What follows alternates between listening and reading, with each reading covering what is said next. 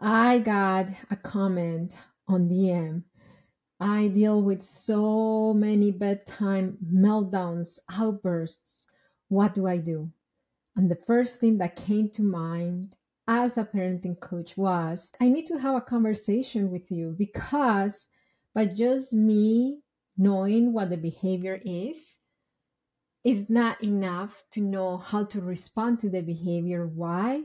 Because every behavior communicates a specific need, and there are many needs that could be communicated through a bedtime outbursts. On this podcast episode, we are going to go beneath those outbursts, beneath the meltdowns, beneath the defiance, beneath the sibling conflict, beneath the hitting, the kicking, the throwing, all those behaviors that we're looking to correct. We are going to look underneath those behaviors and seeing what the needs are and the responses required. I'm going to give you examples. It might not be every example applicable to your story, but what I want you to take with you is the five needs, the five basic needs from Dr. William Glasser's research. That's been the light, the north for my parenting to be able to provide assertive responses during my children's outbursts or chaos. And this is something that we do with our coaching clients in HIC parenting education. We interview them and we get to understand their children's needs beneath those behaviors. And from there, we give them the customized solutions that they need according to those needs. That sounds a little redundant, but yes, that's what we do. And I want to show you the story of a beautiful couple. Their name are Jorge and Katie. And this is what they have to say once they work with the coach on unveiling the needs beneath their children's behaviors. So you are done with the Parenting with Understanding coaching program here in HIC Parenting Education. For 14 weeks, you worked with your HIC coach. Could you please share what your before was? Where were you at in your parenting? How were you feeling? Before the class, I was feeling frustrated. I was feeling like I didn't understand a lot of the behaviors the kids were having, a lot of my emotions that I was having. I thought I knew more about being a parent, which I do, but I think it really honed down and really was specific on helping us realize some specific behaviors that the kids were having because of their age, um, because of certain things I was doing. And so now after the course, I feel more clarity, understanding of why I'm feeling a certain way, age appropriate behaviors. Remember to stay calm, breathing, all the things that um, are important as a parent after dealing with kids all day, or in situations where you don't understand what's happening. So if you've been thinking, okay, these parenting tips and strategies are good, but I need more tailored, specific solutions for my parenting struggles, I encourage you to apply for parenting coaching. All you have to do is go to apply.hicparenting.com or open the description of this podcast episode, and the link is there to apply for HIC parenting coaching. Okay, so let's go to this episode where we are going to see the needs beneath our children's outbursts.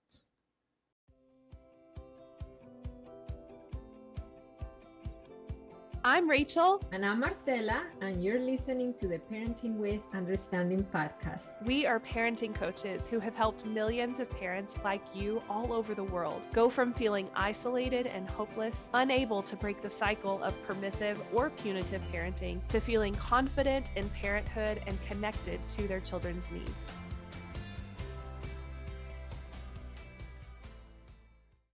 So as we speak, I'm here live on TikTok, and people are coming in with their questions. Usually what they tell me is the child's behaviors.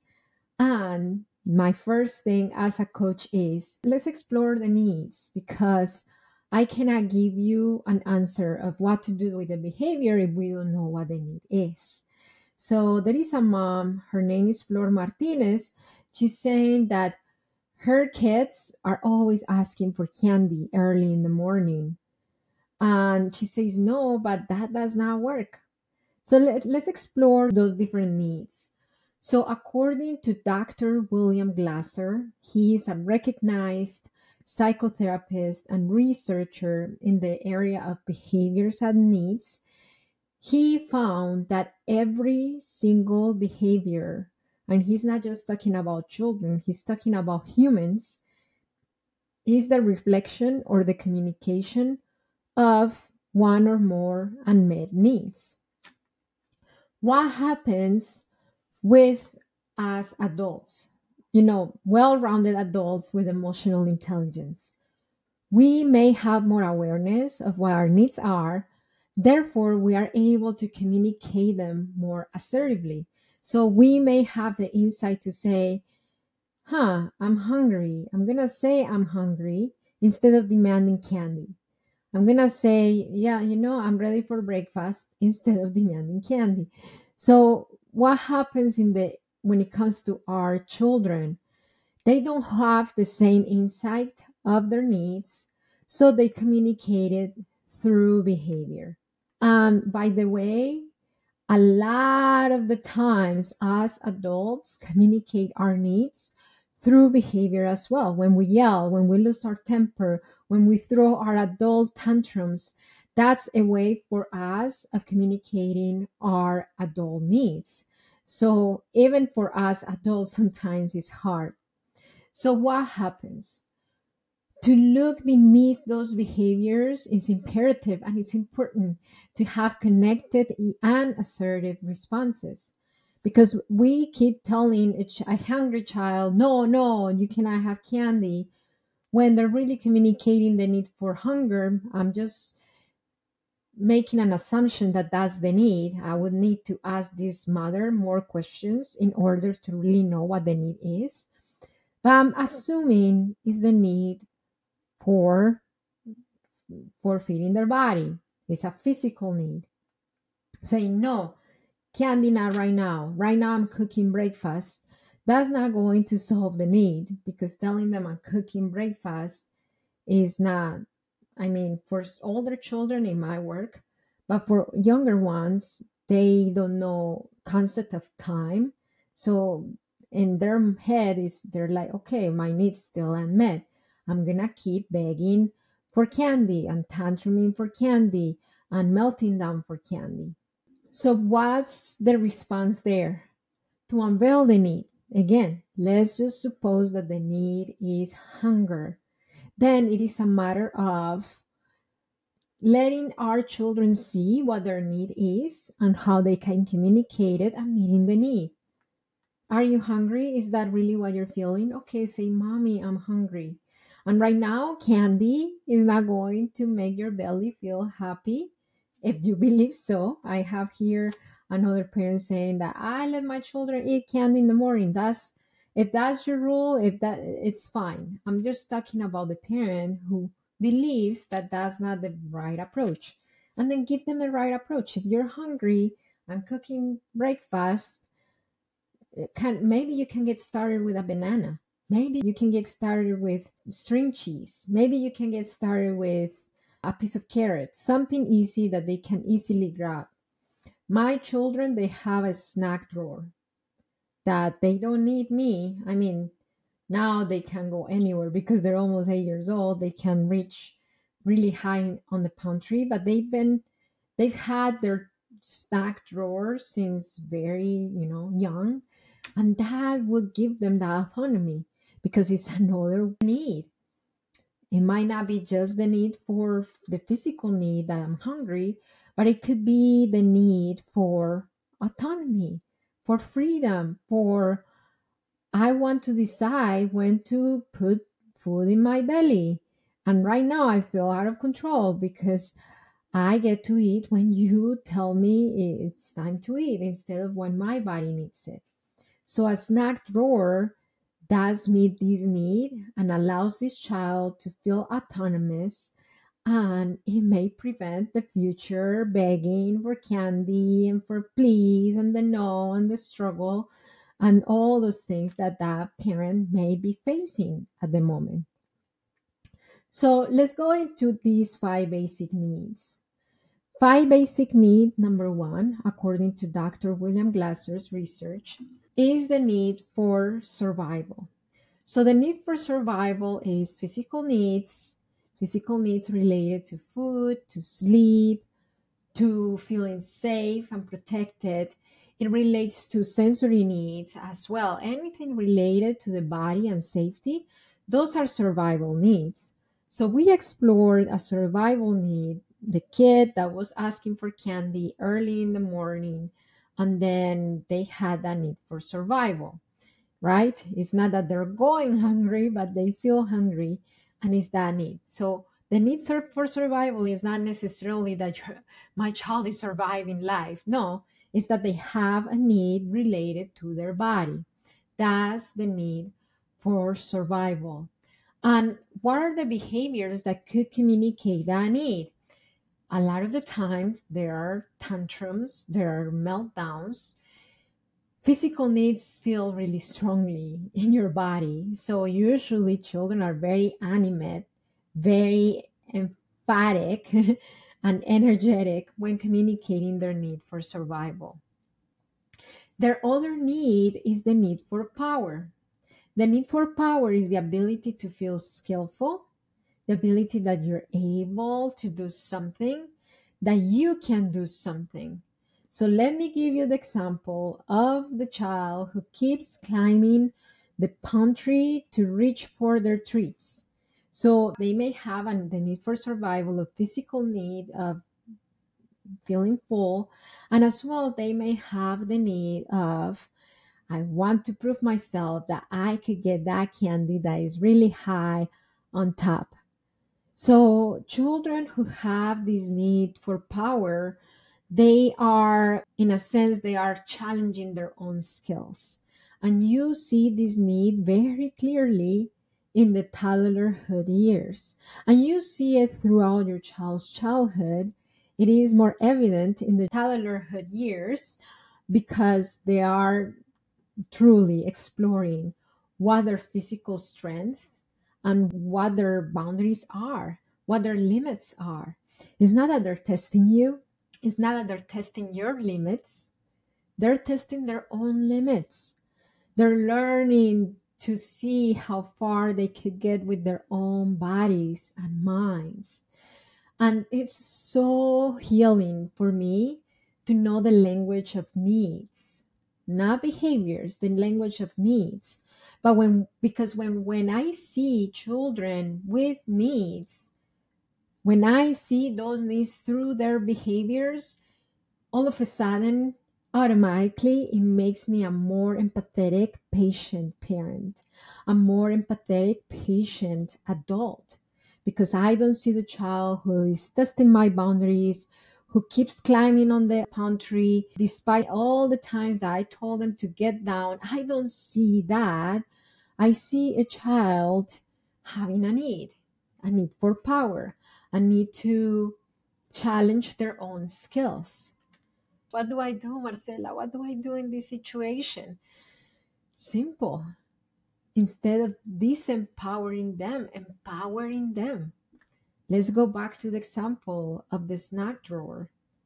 This child wants to feel that they have the skill and the power to feed themselves. So, what is the more appropriate way other than climbing the tiers of the pantry until they get to their snacks?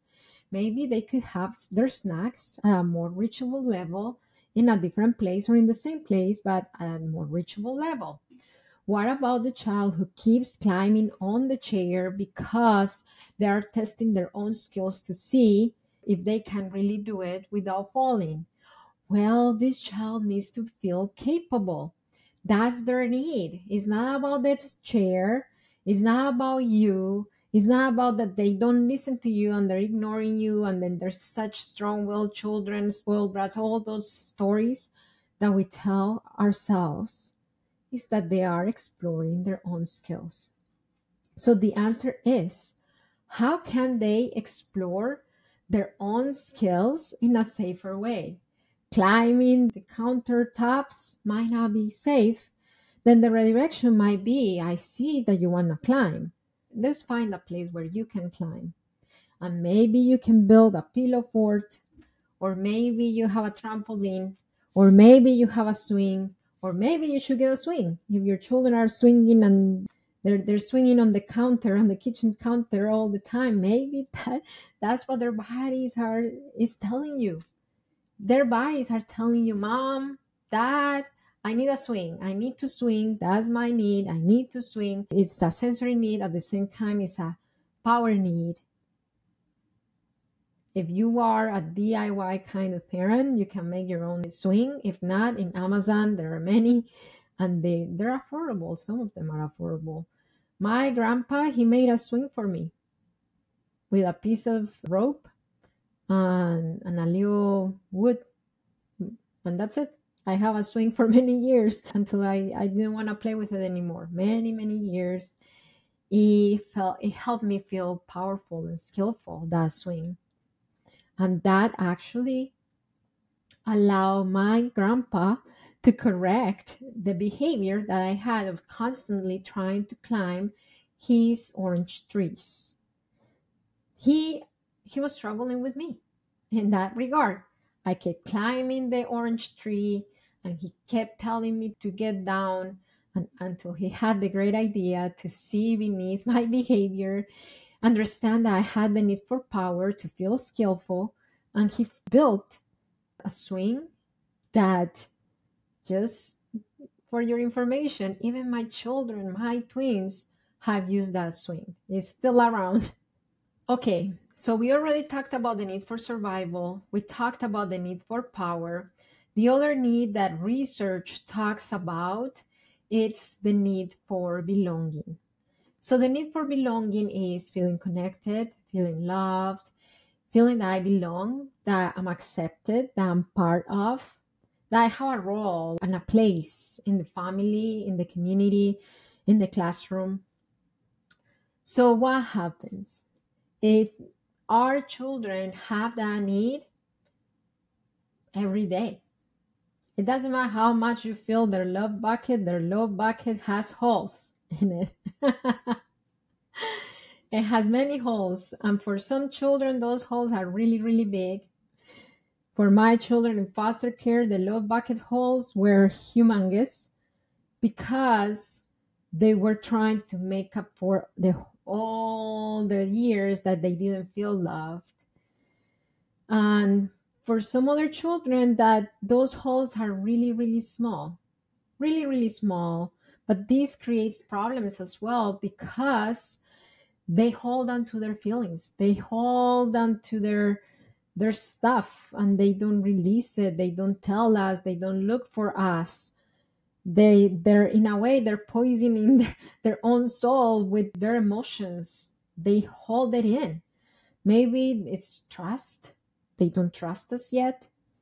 Maybe, I don't know, it could be many different things. The case of my children in foster care, some of them had really small holes, especially the ones who came to my care as teenagers. So, what are the behaviors? If a child has really a love bucket with really tiny holes, that child is holding things in, is not letting you in, is not being open, then this child is going to hold in, hold in, hold in, and all of a sudden, without an apparent reason, they're going to explode in a big outbursts. And that's when parents come to us, HIC parenting coaches, and tell us, my child has the biggest outbursts with no reason. Nothing really happened to them. When in reality, many things have been happening to them. Their low bucket is just has very tiny holes all over, and they've been holding on to those emotions instead of communicating them with you and you being aware of them and processing those emotions with them. So, what we do in coaching is that we allow the parent to see what's causing the child from having really small holes in their love bucket and how to build that trust with the child so they feel safe to open up a little bit more their love bucket holes so they're able to release their emotions in safety and with their caregivers instead of holding it until there is a big outburst. So, why does this happen? It usually happens when they have not felt safe having uncomfortable feelings in front of parents. So, if sometime they had an experience having an uncomfortable feeling in front of a parent, and then the parent may have minimized, that's not a big deal. Come on, get up, or they might have blamed them. If you would have done what I told you, you would have not fallen. That's why you're hurt right now. And now they don't feel trust to express emotions with that parent, and they start closing down their love bucket holes. So in coaching, we allow these parents to help their children open up those gateways of emotional exchange so they don't hold on to their feelings all the time. Okay, and then the opposite of this need is the child who has really big love bucket holes and they're all the time demanding, seeking, not seeking attention, seeking connection. Because attention is not a need, attention is the mechanism that humans use to meet the needs they cannot meet for themselves. If I have a need that I cannot meet for myself, I seek the attention of the person who can meet my need. So attention itself is not a need, it's not a misbehavior either. Attention itself is a mechanism. So what do children seek to have? They seek to have connection. And they seek to have connection through that mechanism called the attention. Look at me, eyes on me, eyes on me. And if eyes are not on me, I'm going to act out because negative attention is better than no attention at all. If you have a child with really big love bucket holes, I understand how tiring it can be. It could be exhausting. And I want to acknowledge you for all the hard work that you're doing with this child. So, one way that this child could benefit from having that constant reassuring seeking is for us to be aware of the times that they're not acting out and for us to acknowledge them through during those times so they don't end up feeling that the only way that we would acknowledge them is if they act out. Marcela, I play with them and I share beautiful activities with them and we cuddle on the couch and his bucket holes are still very big. Some children naturally have really big bucket holes, so your child might naturally have that. One way is to for them to see other ways that he could get that need met that is not all the time through you. It could be through a pet. It could be through, I don't know, their sibling. Their siblings are usually unpredictable, so I don't recommend that unless they're older siblings. But if they're the same age siblings or younger, no, that don't give that option. But a pet, a favorite thing to do, a grandparent, something else, so you're not all the time meeting that need for connection. It's exhausting. One of my twins, he has big holes in his love bucket. And then I showed him how he could get that need for connection met petting our cat. And every day he comes from school and he pets our cat literally for 30 minutes. And then he's good. He's good to play the rest of the day. He will come to me and seek for my connection, but it's not as intense after school. Especially after school, it has not been as intense. Okay, so let's keep moving. We talked about the need for survival, we talked about the need for power, we talked about the need for belonging. The next need is the need for freedom. So, the need for freedom is usually misunderstood because people confuse it with the need for power. The need for power is feeling skillful, feeling that I'm able to do something. And the need for freedom is feeling that I have a range of freedom, that I can move freely, that I have a choice, autonomy, a say, that I can make decisions. So it's similar, but it's not the same. So what happens? When our limits, our boundaries do not provide a range of freedom, our children's need for freedom wears thin, and they start seeking that freedom through rebellion, through defiance, through tantrums, through telling us no for everything. So if your child tells you no all the time, my first and foremost advice to you is to see if you're telling your child no as much as they're telling you no, or even more than they're telling you no. Because usually, when I look into parents' experiences during coaching sessions who say that my child is so defiant, my child has this big need for freedom, what I usually see is parents who are trying hard to control their children, to not provide that range of freedom. So let me give you an example of both cases so you're clear about what I'm trying to say. One thing is to say, do not write on the walls. That's not okay. When you see your child writing on the walls, what's the range of freedom? Nothing. Another thing is to say, okay, we don't write on the walls. Where can we write? We write on paper. Okay, besides paper, where else can we write? We can write on the garbage, the recycle garbage. Okay, that sounds like a good idea. Where else can we write? Maybe we can write on our chalkboard, or maybe on the sidewalk on a chalk, if that's good for you. Where else? If your children are able to give you the choices, you don't give them the choices.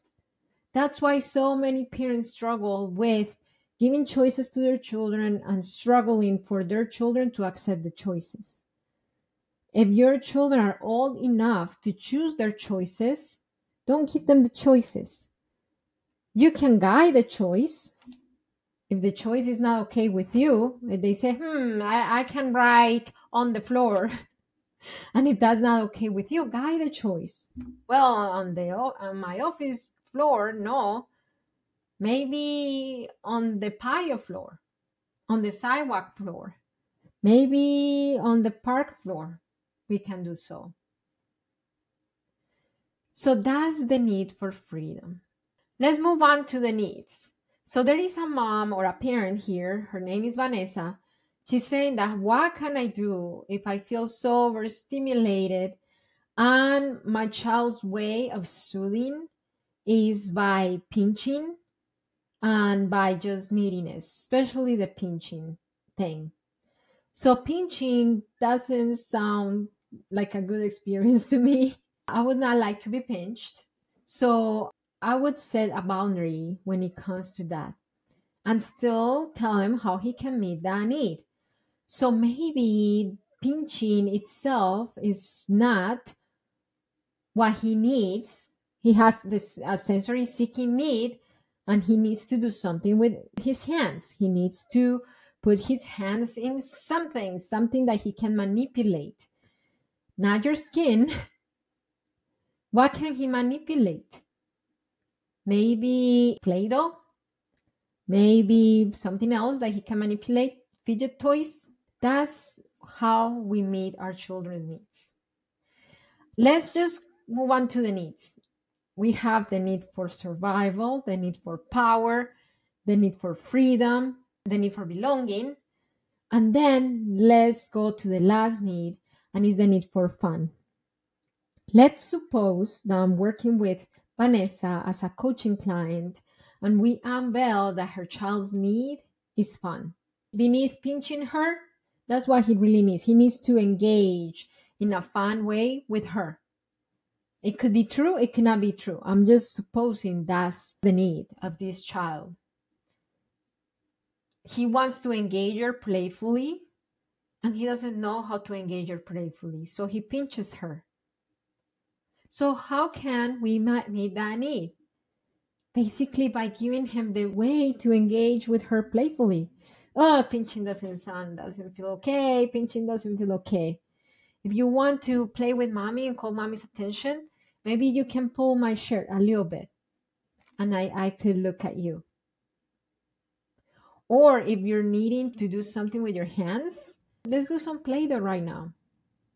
Or let me get kinetic sand and you can play with it for a little bit instead of pinching me. So that's the need for fun. The need for fun is usually manifested through physical experiences, meaning if the child has the need to release physical energy in some kind of way, they may become aggressive, they may become hyper, and that could be the need for fun. And so it's just a way of seeing what the need is and helping them meet that need instead of punishing them, lecturing them, yelling at them, telling them that they're so rude and disrespectful. Our children are not trying to be rude, they're not trying to be disrespectful. They're trying their best with the only resources that they have to communicate their needs to us.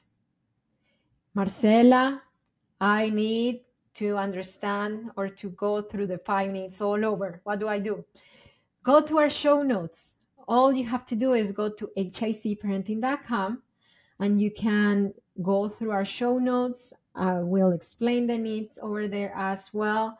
Remember, if you need to apply for parenting coaching to get your personalized, customized experience of getting help, directly helped by one of our professional coaches, go to apply.hacparenting.com, open the description of this podcast episode.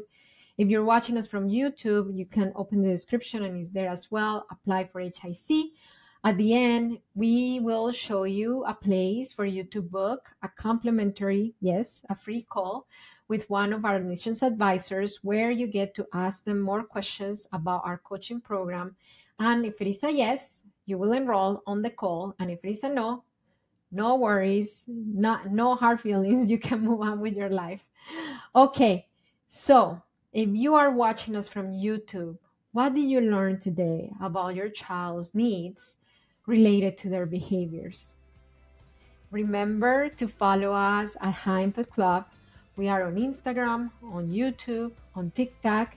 If you have not subscribed to our podcast, what are you waiting for? Subscribe to our podcast, leave us a review, and remember that it only takes understanding to break your cycle. I'll see you next time.